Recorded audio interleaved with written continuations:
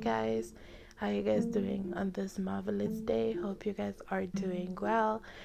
I'm doing well. It's actually 7:20. By the time I actually sent out this voice note, it'll be in the morning. So I hope you guys are enjoying your lockdown, and I hope you guys are staying home, and that you're washing your hands, using your hand sanitizer, and wearing your mask when you leave the house if you have one. If you don't have one, you can go on the internet and actually, create a DIY on a mask on how to do it, because now they're saying you should wear a mask when you go outside because some people are not showing symptoms of this virus. But then it's a hard time. I know, it's probably gonna get tougher for the world, and the world will never be the same. Nothing will ever go back to normal. Just hopefully we can get a vaccine and that we can cope in this fucked up world. It's coming to an end pretty soon. A lot of signs are showing that, and we should just be prepared for the worst, So, yeah.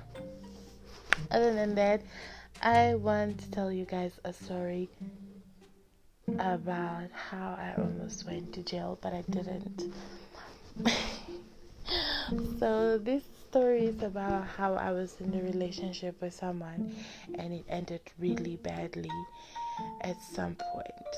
So we were probably very young, and we were in love, I guess. Maybe I was in love, I guess.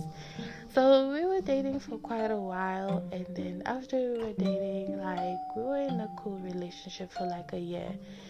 And then after a year, things actually turned bad because homeboy got a good job and he moved to a new city, so he started acting brand new, he did not have someone who was down for him when he had nothing. Yeah, but I guess it's a people's nature. They forget, But then we tried to make it work. We were still going strong. Yeah, a few incidents happened. We had brutal fights a few times, mostly coming from me because I was a little bit violent. I'm not anymore. I'm not angry anymore. So yeah, after that, I started hearing cheating rumors from people. People would approach me oh, dude is doing this, dude is doing that. But you know what, I was holding my man down. I still trusted him, and I did not believe nobody. And here's the thing, I do not entertain rumors without facts. If you don't have the receipts, I do not want to talk about it, period. Okay? Not even. So that's the type of person I am. I don't like gossiping about people, and I honestly do not like spreading rumors about nobody. So I hated the fact that people would come to me without receipts about the guy that I was dating, and so I never listened. So I was nah, my dude is loyal. So I remember we were going through a rough patch, and I was you know what, let me surprise my man. Let me just go. Since I have the key to his place, I can just go in and just say surprise, that type of shit.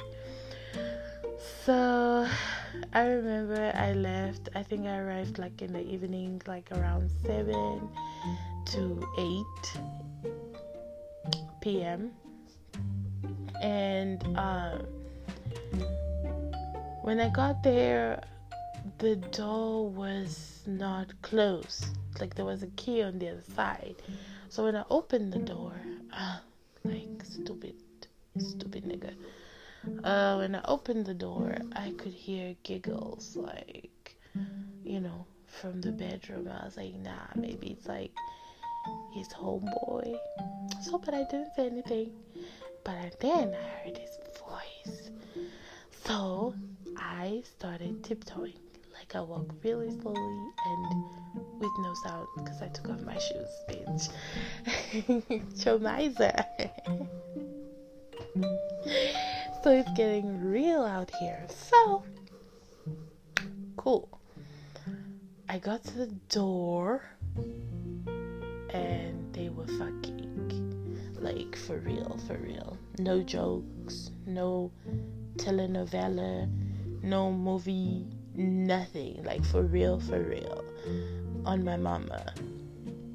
They were doing it like doggy style type of shit. He was heating the fuck out of that ass, to be honest, if I have to be. And then I stood there shook. No word came out of my mouth. I just stood there and watched. And then he probably was looking around, and then he saw me. He jumped out rock hard, and he was like, baby, what are you doing here? It's not what you think.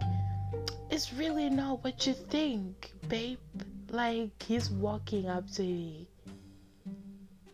with no rubber on his dick while it's rock hard out of that bitch's pussy. And in my head I'm like, oh shit, I let this nigga hit raw too a few times. And if he's been doing this shit, could I be sick? That's the only thing that was going through my mind. So when he was walking up to me, I literally turned around and started walking out, like immediately, like walking really fast. So this nigga get his boxes on, he's running after me like in the street, like shouting. He's like, please stop, Dafa, please, let's talk about this. And I'm like, still thinking about my status.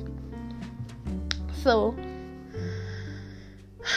a bitch feels like really confused. Like the weird thing is, I was not thinking about like this nigga just was fucking somebody else in the same bed that he fucks me. Like this nigga is now with somebody else while he's been telling me that he loves me. This nigga is now with another bitch while we've been together for 2 years. Like, I'm not thinking about that. I'm just thinking about my HIV status. So I stopped in the middle of the road and I said, stop fucking following me, or else I'll fuck you the fuck up. And he knows how crazy I am because of the past shit I've done. So he just stopped and he looked at me, and I was so mad. And I was like, I will have the whole hood fuck you up. Literally. I have the streets on speed dial. Like, I literally said that because I do have the streets on speed dial. Don't get it twisted. I know a couple of niggas that okay. Never mind about that. But yeah, I told him I have the streets on speed dial, boo boo. So he stood there and I just walked away. So I thought that was it. So I get to my friends that I knew in that town. So we turned out that night. We were getting drunk, like for heartbreak and all that bullshit. So the next day I actually took myself to a Neustadt center and I got tested, and I was still in that town. I got tested and my results came out negative. And I was so relieved. But I went to go do it. Don't get it twisted. I went to go do it 3 months later, and it was still negative, okay? I'm clean. Being clean. Always clean, but safer now. So, yeah, cool. Now I'm relieved, but now I'm pissed. Now I'm thinking. Now I'm like, damn, this motherfucker really disrespected me. Sorry about the bad language. So, I'm sitting, me and my friends, we're getting high. And then I have this one friend. I call her the devil on my shoulder because she's trouble. But she's my rider. So, my friend goes like, you know what? To teach him a lesson, since you were with him when he was a bum, like, we better just trash his place and then teach him a lesson and show him how hurt you are. Yeah, she shouldn't have said that, because she just gave me ideas. So I found out homie is working night shift that day. So he left around 4-ish, 5-ish to work. So I got the key still, So I did what? I went to the shop. I bought bleach. I bought acid. And I went to the service station and I bought petrol. So I didn't know what I was going to do at that point, but I knew it's nothing good. So I get into the apartment. I sat down. I had cereal. I watched Keeping Up with the Kardashians like for 2 seconds. And then I went into the fridge. I took peanut butter and then I wiped it all over the wall. And then I took jam and then I wiped it all over the counters, all over the cupboards, all over the fridge, all over the couch, all over it. And then